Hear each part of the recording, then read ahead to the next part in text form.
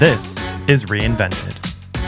I'm Chris Bordoni, and this show is about the art and science of transformation. In Season 2 of Reinvented, we're exploring ways to design a better life, from your physical health to your mental well-being, and far, far beyond. Today I'm joined by Carrie Stiers, a friend of mine who is an intuitive medium, a spiritual teacher, and a life coach. Now this conversation might sound a bit out there, so give me a second to explain. There's 3 reasons why I wanted to include this interview in Season 2 of this show. First, if you're listening, chances are you're a deeply analytical person. Maybe you're a doctor, a lawyer, a consultant, or someone who makes a living with facts and figures and thinking about what's knowable. I present this conversation as a counterpoint. It's an opportunity to hear from someone who's deeply intuitive and empathetic and whose life journey looks totally different than mine or perhaps many others. Second, I think this conversation is a helpful reminder to be open to new ideas. Even if you disagree with or perhaps just don't relate to much of what Carrie says, what if even a small portion of what she says is true?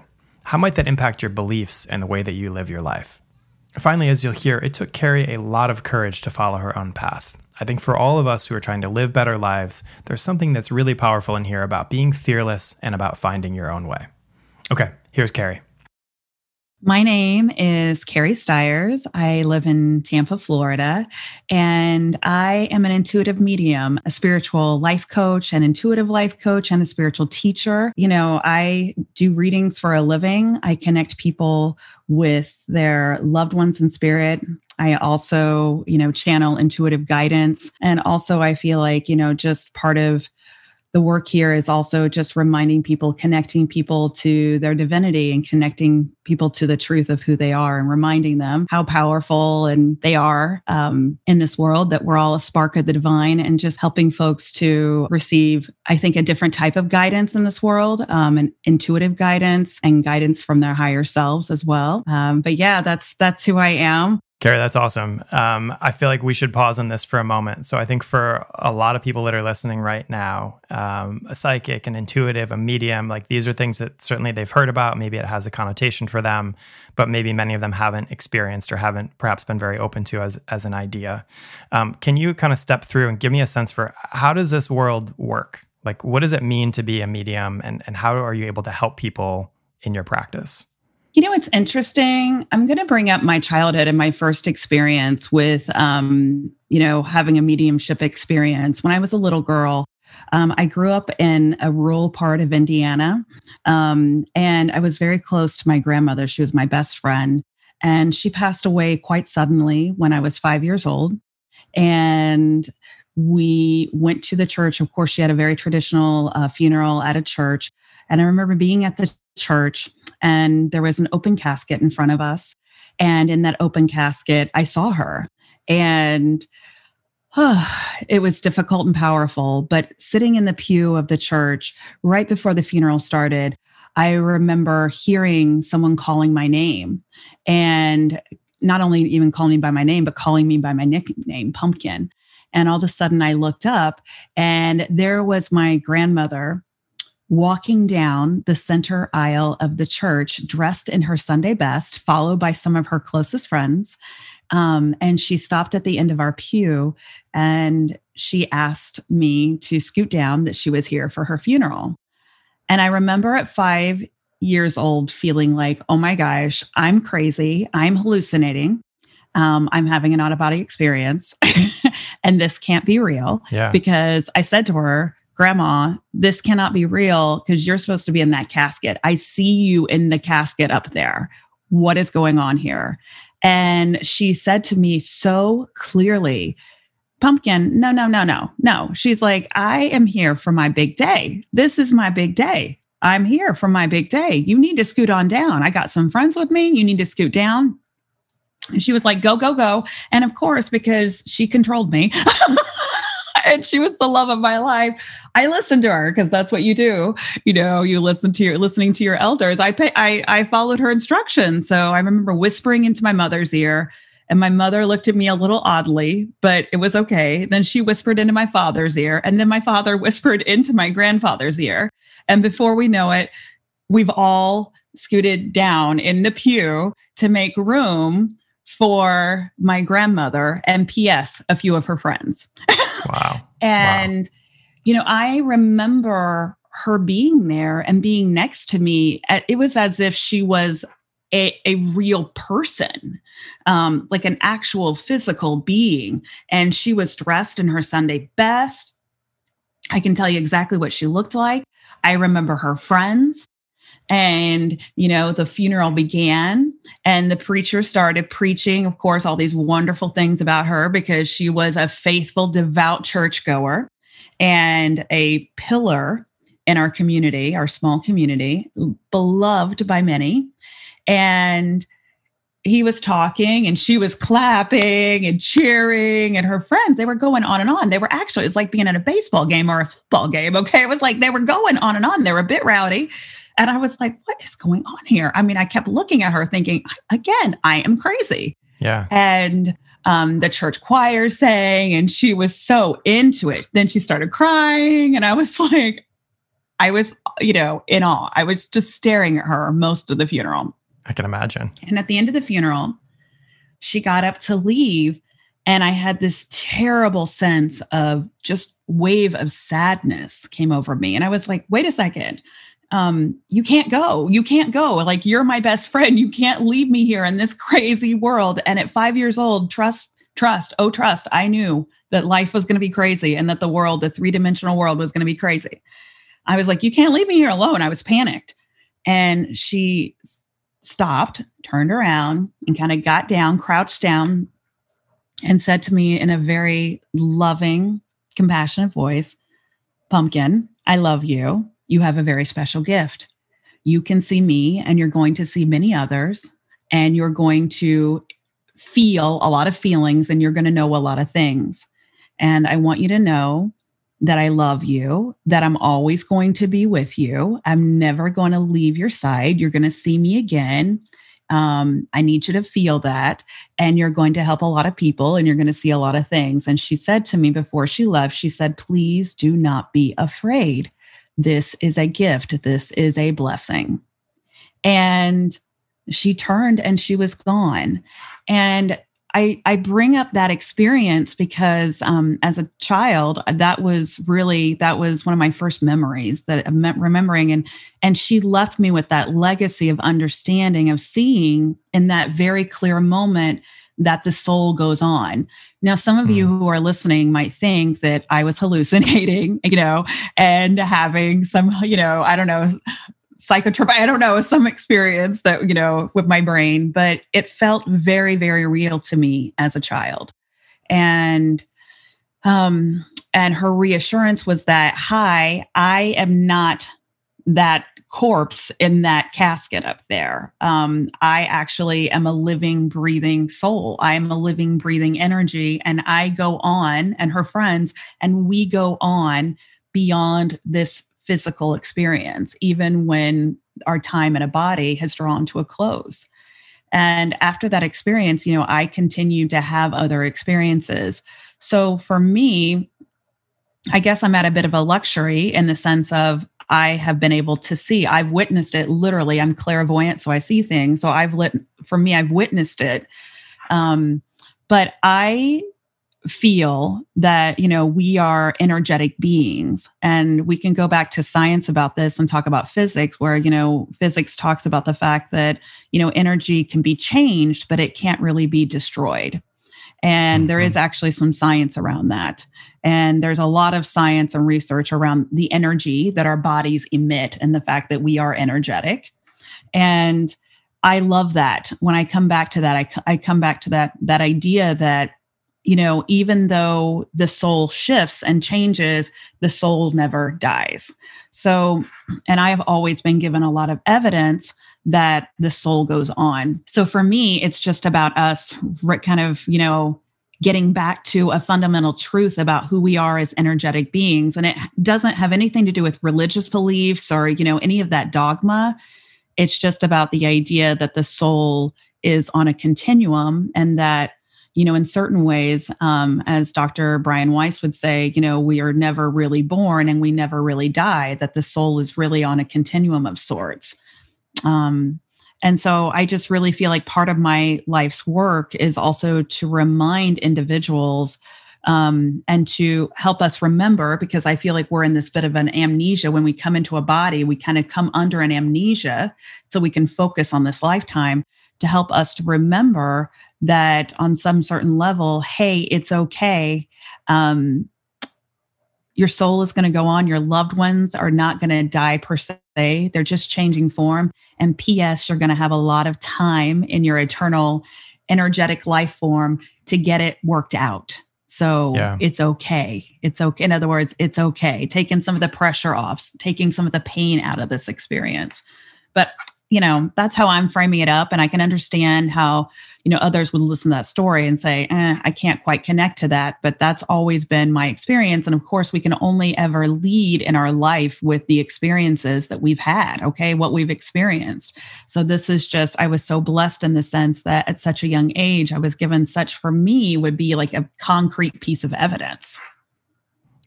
Yeah. And it's interesting because, that is like a really sort of in your face, like huge, I imagine, life altering experience, right? Like, I think, some of us, I think probably many of us have had experiences where there's signs, where something happens, where, there's an odd synchronicity, where like someone pops into your life at exactly the right moment. Like, I think many people have had those experiences where it makes you wonder if there isn't something bigger at play, right? Regardless of kind of what your spirituality or faith says about it.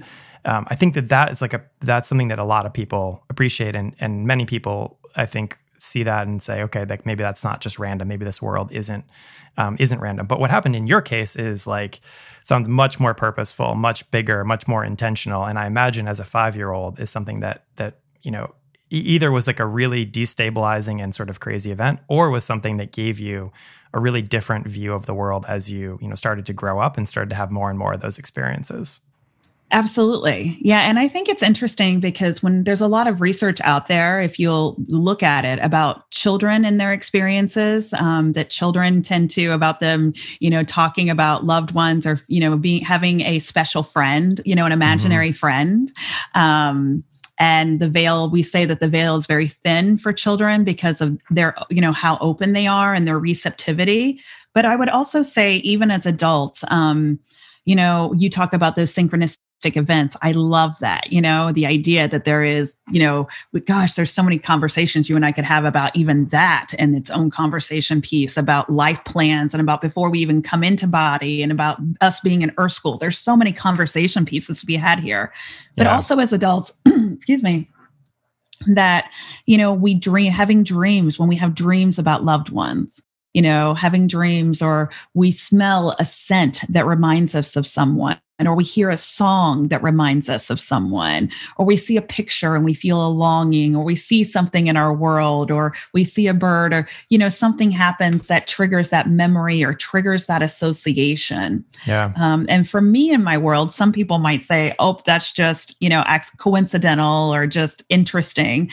For me in my world, that those are ways in which the spirit world are trying to connect and help us to understand that they're with us, and to remind us that they're there and that they're present. So that's just a different way of looking at it, and a different perception, and a different reframing of those experiences. Yeah, I think one other thing that's helpful to add too is that so much of this, and the way that I think most people, myself included, and certainly in the past, would view things that we can't explain, like the metaphysical broadly, is shaped by the context in which we grow up. But when you step outside of like what it means to be, educated, Western, whatever it is, right? Actually, some of the things that seem really, I guess, crazy to you or me, or maybe people that are listening, actually are really really well accepted elsewhere, right? So if we were in an Eastern country, you might believe in things like reincarnation, right? Like that it might be part of what you've always known and always grown up with. Depending on where you are in the world and where you are in history, I think some of these ideas actually are like extremely well accepted. That's sort of, I think, maybe not comfort for a lot of people, but I think it's always fascinating to think about, like, what are our blind spots, or what knowledge are we coming in with that, maybe other people wouldn't necessarily share or wouldn't necessarily agree with. Well, what I love about you bringing up about that is the whole idea about us being open, right? Yeah. It's the idea that, okay, do we really know? Is our way of thinking really the right way? Okay. Is it really true? I think that's a question I pose to myself. And I think as a seeker and, which a lot of us are, okay, learning, growing, expanding our consciousness, that it brings up a lot of questions of, okay, is some of the way the dogma, some of the ways in which I was raised, some of the things I was told, is it actually true? And I think for a lot of us, we're trying to break that down in terms of, our imprint, our family imprint, and trying to work through childhood issues or trauma or pain, and trying to heal ourselves and grow past that old story. I think in terms of our spiritual, like how we feel or perceive spirituality, or how we perceive the world outside of this, or life outside of this experience, it's the whole idea about being open to the fact that there may in fact be more. Yeah. And I think even that willingness, or having that willingness to say, you know what, I'm unsure of what lies beyond this, but I understand that it's feasible and it's possible. I remember I had a hospice patient. I was living in Los Angeles and I had a hospice patient, and he was an atheist, and he didn't believe in nothing. Okay. And we were very close, and he thought I was crazy. P.S. He thought I was nuts. And I was telling him how I perceived the world to be beyond this, and that the soul being eternal, and that we go beyond Earth, and that, Earth is just Earth school. We come here for just a short time to grow and evolve, and then we go back home. And he thought I was nuts. And I'll never forget, after his passing, I got a phone call randomly from a radio station that had pulled my name to talk to a psychic, out of all things, okay, in Los Angeles, prominent radio station. And I got on the phone. I was like, okay, this is so weird, but I'm going to go with it because weird things are happening. And I'm like, okay, even for me, this is odd. And I get on the phone with this prominent psychic, this medium, and he says, I've got someone here. And he described my hospice patient to a T. And I said, okay. And he said, his message for you is the joke's on him. He loves you and he'll see you soon. And he said, thank you. When he transitioned, it actually wasn't as scary because he just wants you to know, he's laughing, he's teasing you, and he's saying, you'll understand this. The joke's on him. And that was hysterical to me. So even as an intuitive, okay, I get shocked by things, okay? And things happen, and I receive validation, and I receive messages that I'm like, what in the world? I was like, this was just a random human being on this radio show, on this prominent LA, radio station, calling me out of the blue, channeling, my hospice patient who just passed, telling me that he'd made it and that he was okay. And that P.S., maybe I wasn't so crazy after all. Yeah. What I love in there and what you're talking about is just the idea that we all have to find our own path, right? So for some people, they may have made it 2 minutes into this episode and said, no, thank you, or saw the cover art and said, like, I'm good. I'm going to skip on this one. And I think that's completely fine. I think for other people, maybe there's like a little bit of openness, or maybe some people are at a place where they've tried things and the paths that they've gone down just haven't given them the answers or the comfort that they're looking for. And so maybe they're open to trying something new. And I love the idea of people exploring. And in my practice and in my work, like I spend a lot of time just trying to help people see what are different directions you can go in. Because I think when we feel helpless, when we feel like there's nowhere that we can go, I think that's a really tough place to be in. But the reality is there's always different rocks that you can kick over, right? There's always different things that you can try and explore. And I think that ends up providing people with a lot of hope and a lot of encouragement. So I guess what I'd love to do is I'd love to chat a little bit more about like, what does it actually look like, right? I think there's probably a lot of myths around engaging with an intuitive and having some of those conversations. When does someone seek you out, and what is that first conversation usually like for you? I find that a lot of people seek me out when they are needing answers and solutions that they can't find elsewhere. Maybe they've tried traditional counseling. Maybe they've talked to a trusted friend. Maybe they've done some research and they just can't seem to find an answer that settles them, that is settling, or an answer that is satisfying for them. Yeah. And so they're like, okay, this is crazy, but I'm just going to okay, I'm just going to try it. Somehow they get an urge, or someone's had a good experience and said, hey, I worked with this person and you might want to give her, she had some really interesting insight. So I find that people come to me when they're in crisis, or they come to me when they have tried a lot of, they've tried many other modalities of seeking, help in some way, and they just it hasn't given them exactly what they needed. Yeah. And also people, I think at this point, I think it's also people wanting to connect with their loved ones in spirit, because I do feel like we're getting to a more place in society, especially all these television shows, where that's a little bit more accepted and, that's a little bit more mainstream. And so I always tell people when they tell me they're nervous, I'm like, oh, please, I know why you're nervous, because I know it's different. I know it's like weird. I know it's something you've never done before, but talking to me is like talking to an old friend. You're just like going to be talking to an old friend. And essentially what happens is that before every session, I go into meditation. And I go into a place of prayer and contemplation. And I reach out to my spirit guides, which, I believe we all have guides here. I don't think anyone comes to Earth without a support team. So for me, what I've always been shown is that we have a support team that's assigned to us before we come into a body, and that their only job is to be with us here and to support us here. So when people talk about being alone, I'm like, I don't really feel that that's possible, because I'm always being shown that we always, have a certain level of guidance around us.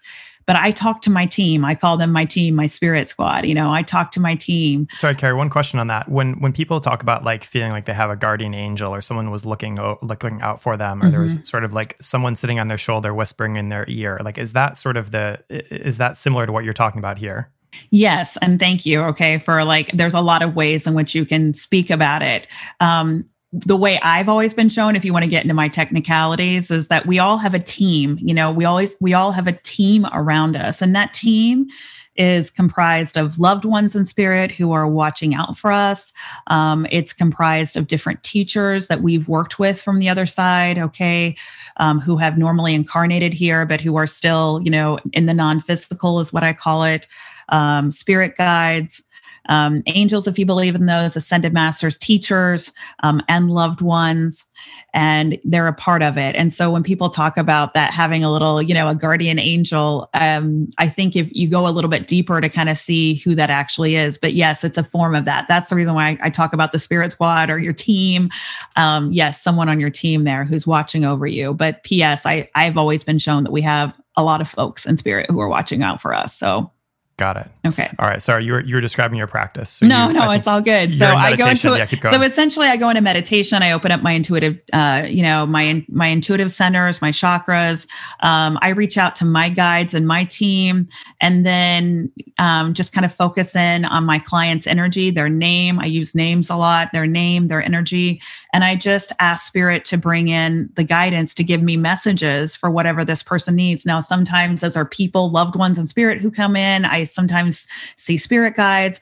And a lot of times I'm also just kind of feeling through my guides, and my clients' guides will just kind of show me bullet points of what this person is working on and issues, any issues of concern. So I don't actually, in my work, I don't ask for any information upfront from my clients except a date of birth, so I can do some basic numerology and astrology. I don't ask for any information. I go in completely cold to all of my readings. I don't want to be influenced at all by questions up front. I really want to assess what spirit has to say up front. And by spirit, I mean guides, angels, whoever wants to come through. But I really want the universe, guide, whatever you want to call the process. I want to be driven from that process. And these are people, so I couldn't possibly know any of this. So what happens normally is that spirit will give me bullet points of issues that are going on in the individual's life, or issues that they feel need to be addressed. I'll normally write down any loved ones, whatever I'm seeing, whatever I'm feeling. And a lot of times, most times when I'm talking to my clients, those things that spirit has brought up, are the things that they actually want to talk about.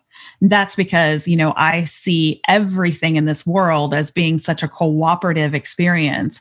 I don't feel us walking alone. So when I when you go to your doctor, I feel that your doctor is actually an intuitive, I feel we're all intuitives. We're all, especially healers, that healers are doing intuitive work. So when you're walking into your doctor's office, I don't think that's just you and your doctor. I feel like that's you, your guides, your team in spirit, and your doctor and his guides. Okay. And like that that there's a lot going on there, and that your doctor, your therapist, I can go down a laundry, your teacher, okay, whatever, that they're all connected, that work it's a very intuitive process.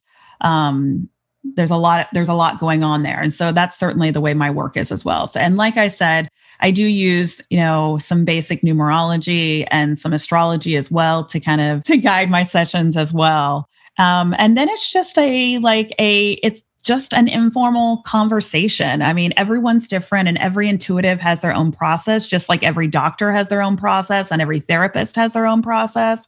Everyone's different, but that's my process.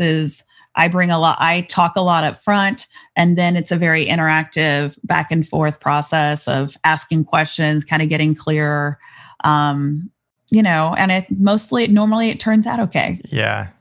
I love the idea that this is like just a variation on what everyone else is already doing, right? Like, so if doctors and other people, we're all using our intuition in some way, shape, or form. Yes. And so this is a different way, maybe a way that people are less familiar with. Some people, I think are deeply familiar with, but it's not really actually that different. It's just kind of a variation on a theme. I'm always reminded, I'm always reminded that I am a vessel, and that spirit is working through me. The universe, however you want to term it, is working through me.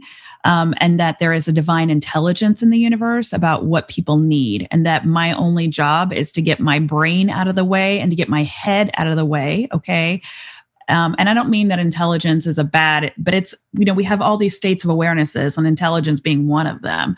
But it's for me to get out of the way to allow something bigger, okay, to take form and to work through me. And so for me, I think that can mean a lot of different things for individuals. For some individuals who have lost a loved one, it's just helping them to connect or make that connection, and also to see the possibility that life might go on after this physical life, and that there is, that they will be reunited with their loved ones. For others, because I do a lot of coaching, intuitive coaching, which I think all counseling is intuitive. So P.S., I think all therapy and counseling is intuitive as well. But in that process, I do a lot of work around helping others remember their divinity. And, I have always been shown that we're all a spark of the divine, and helping people to realize how powerful and strong they are and how capable they are. Yeah. One thing you're making me think of is that in a lot of the conversations I've had with people who've been through, tremendous adversity, there's a theme that runs through them where many of those folks have gotten to a place where they were so overwhelmed or so despondent, or just so, like, the situation felt so hopeless that all they could do was surrender. Like, all they could do was give up whatever they were struggling with to something bigger than themselves. And I think it's been really interesting to hear stories of people who weren't particularly spiritual, or maybe hadn't been in a long, long time, but who in that moment said, okay, like I guess I'm willing to try something else, or this feels like the only thing. And so they allow that to come into their life, right? And I think it's fascinating how often that shows up, because I think, kind of to your point, like there's for many people, like, you get to that place where that's the only option that you have, or it feels like it's the only option, and it provides like a tremendous amount of hope and direction, and just a really different, I think, energy than, trying to use your intelligence or your physical abilities to make something happen. I think what you're describing for some people in certain situations is just so much more powerful and so much more effortless than trying to bang your head against the wall and make it happen. Amen. And I feel like, so often, speaking to that question as well, is that, things happen in life that literally crack us open, right? Yeah. That our heart, and I think of it always in terms of our heart, that the heart just gets cracked open, that it like gets broken and cracked in such a way that in the cracking of it being cracked open, that the beautiful part about the heart being cracked open is that it allows for the light to, come in. Yeah. It allows a little light in to the heart. Okay. And what it does is that it's like essentially, in a forest, where trees have been, fallen down, that the light, it allows for a little light to come into that patch of the forest. And then new seedlings, take root and new growth takes place. And that is the beauty of, that's the beauty of a crisis. And I love that. There's that whole idea out there, don't take away a good crisis from folks, okay, from people. Don't take away a good crisis, because in fact, crisis is one of our greatest instruments to learn from. And that in that cracking open, that we are then allowing ourselves to be open, okay, to other ideas and other possibilities. So it's just such a beautiful time for growth. And I look at all, as an abuse survivor, I mean, even look at that as a child, and it was, I did a lot of counseling and a lot of therapy with that, but my goodness gracious, it's like, I would never take away that experience in my life, because it was one of the things in my story that cracked me open to be open to other ways. And I'm so grateful to it. Can we go back to your childhood for a moment? So you mentioned having this experience with your grandmother at 5, which is a really young age, right? Yeah. And then you mentioned having subsequent experiences after that. But what was it like realizing that you had a gift, or maybe struggling with this question of like, was that real? Do I actually have a gift? But then like, how do you get from there to where you are now, right? Because like you still have to go to school like everyone else. You still have friends. You still, I imagine, have normal problems, right? Like even for people who have gifts, they're still human in every other single way, right? And sometimes even more so, struggling with other things. Like, what was that experience like for you as a young person? And then how did that ultimately lead to a place where you said, I have the courage to make this my practice, to put myself out there and to be helping people full time? Like, what was that evolution like for you? My goodness gracious. I feel like I could write like a novel about my childhood. It was cray cray. When people tell me, they're like, oh my gosh, you wouldn't understand. I'm like, oh, no. I've seen it all. So that's part of what makes me good at what I do, because I've seen it all. No, I can tell you. No, I've been there.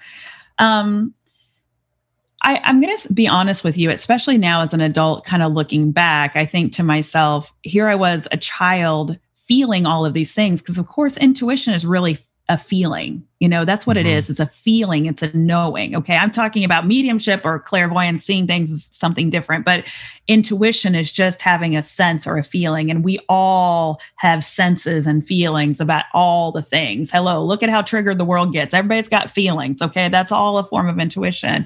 So I grew up in a really small conservative community, where none of this would be acceptable.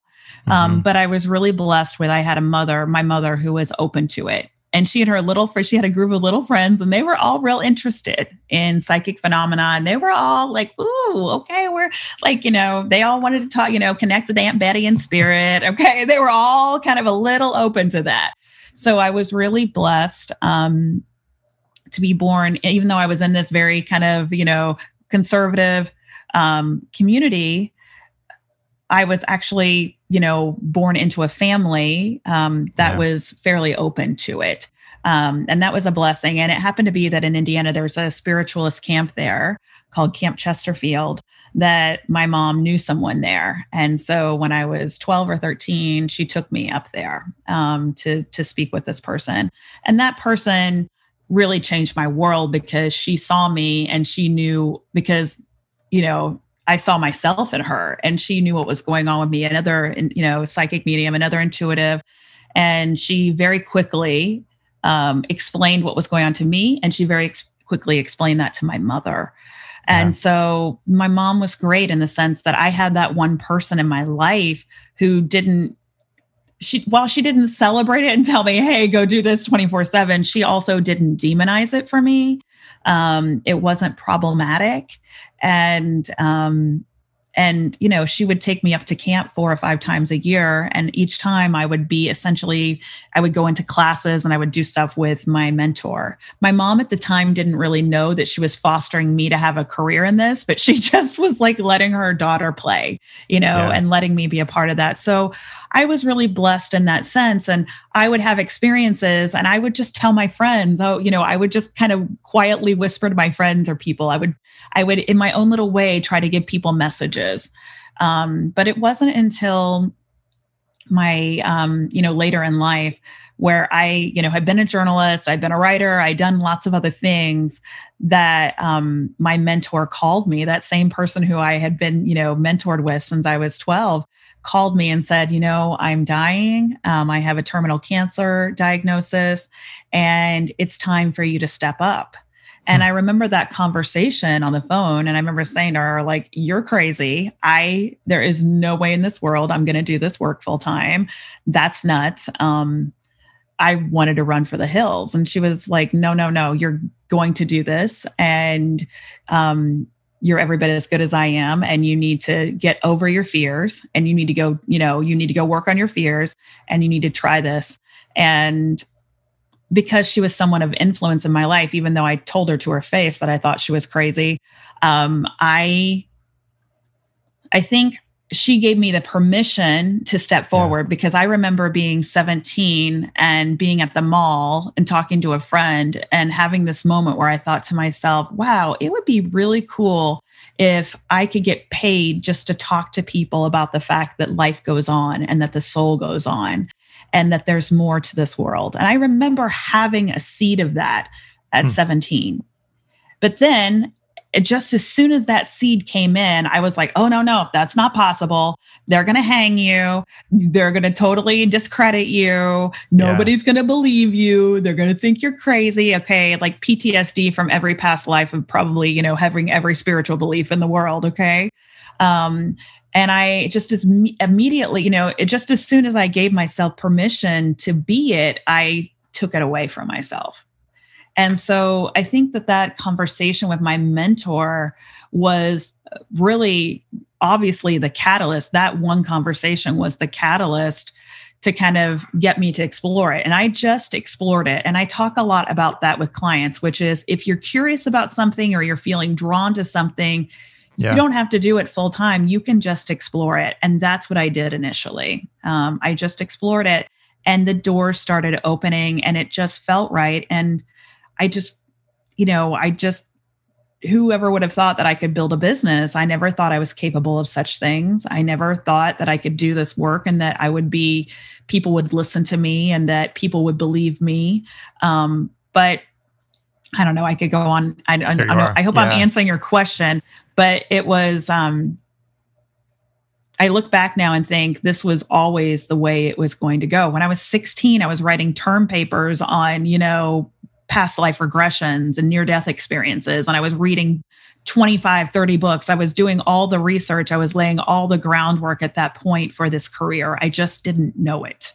Yeah, that's really interesting. I love the idea of like testing and exploring. And it's interesting parallel. Like that's something that I talk about with people all the time, where maybe someone, is in a job that they're like not super passionate about, and they've always wondered about this other thing that they could go do, but they don't have the courage or the money or whatever to just quit and go do it. And so it's like, great. Well, what can you do to test that interest? Like what's something small you can do in the evenings or on the weekends or for free or whatever it is, right? Like to go and see if that's something that fits with you, that resonates with you. And so I think that's really interesting that you got to that place on your own where it was like, okay, I'll explore this. I'll try this. And that's a stepping stone toward what ultimately ended up happening. But it's such a great way to de-risk it and to make it not seem like such a big deal in the moment.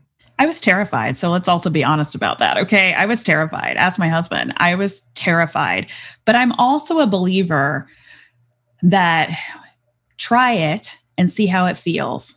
And if it feels expansive, and PS, if there are positive data points, if you get a positive data point, then that's permission to then go and explore it more. Yeah. So I'm always encouraging folks to listen to their intuition. I call it your intuition, your feelings. Okay. Your intuition. How are you feeling in this moment? When you kind of branch out, okay, and dip your toe in the water, how does it feel? How does it feel? And if it feels expansive and joyful, more of that, please. Go there. Yeah. That's permission. To me, that's permission from the universe to continue to explore that. And if the doors start opening, and I was very blessed because when I started my business and I started my platform on Instagram, doors opened very quickly for me. So that's also, I always think that that's a sign from the universe that that's a yes. That's a sign from the universe of like, yes, hey, keep going. Hey, keep going, keep going. But even if there had been resistance there, I probably would have explored it because it felt so good to me. It felt so good. Even if there had been, resistance, I probably would have continued to explore it. But so for folks who are listening who are maybe a little bit curious, right, and want to go and do some exploring, let's talk about what that can look like for people, right? So you mentioned your Instagram, so let's start with you. I love your Instagram because I feel like it's so uplifting. It's so hopeful. Like it's beautiful, but it's also just like, it's a message that stands out, right? Like in a world of negativity and division and all that stuff. Like I love the fact that it's all super positive and helpful. And like that to me is awesome. So I would encourage people to check that out. I'll link to your Instagram in the show notes. If people wanted to work with you, wanted to get to know you, wanted to see other ways to engage with you, where would you direct them? Well, I always direct people to Instagram. I show up almost every single day on video in my stories on Instagram and give daily energy updates. So I use a lot of astrology and my intuition to kind of just pop in every day and just give my feeling about the energetics about what's going on. I have always been taught that in terms of, what content do you provide for folks? Well, you provide for others what you most need for yourself.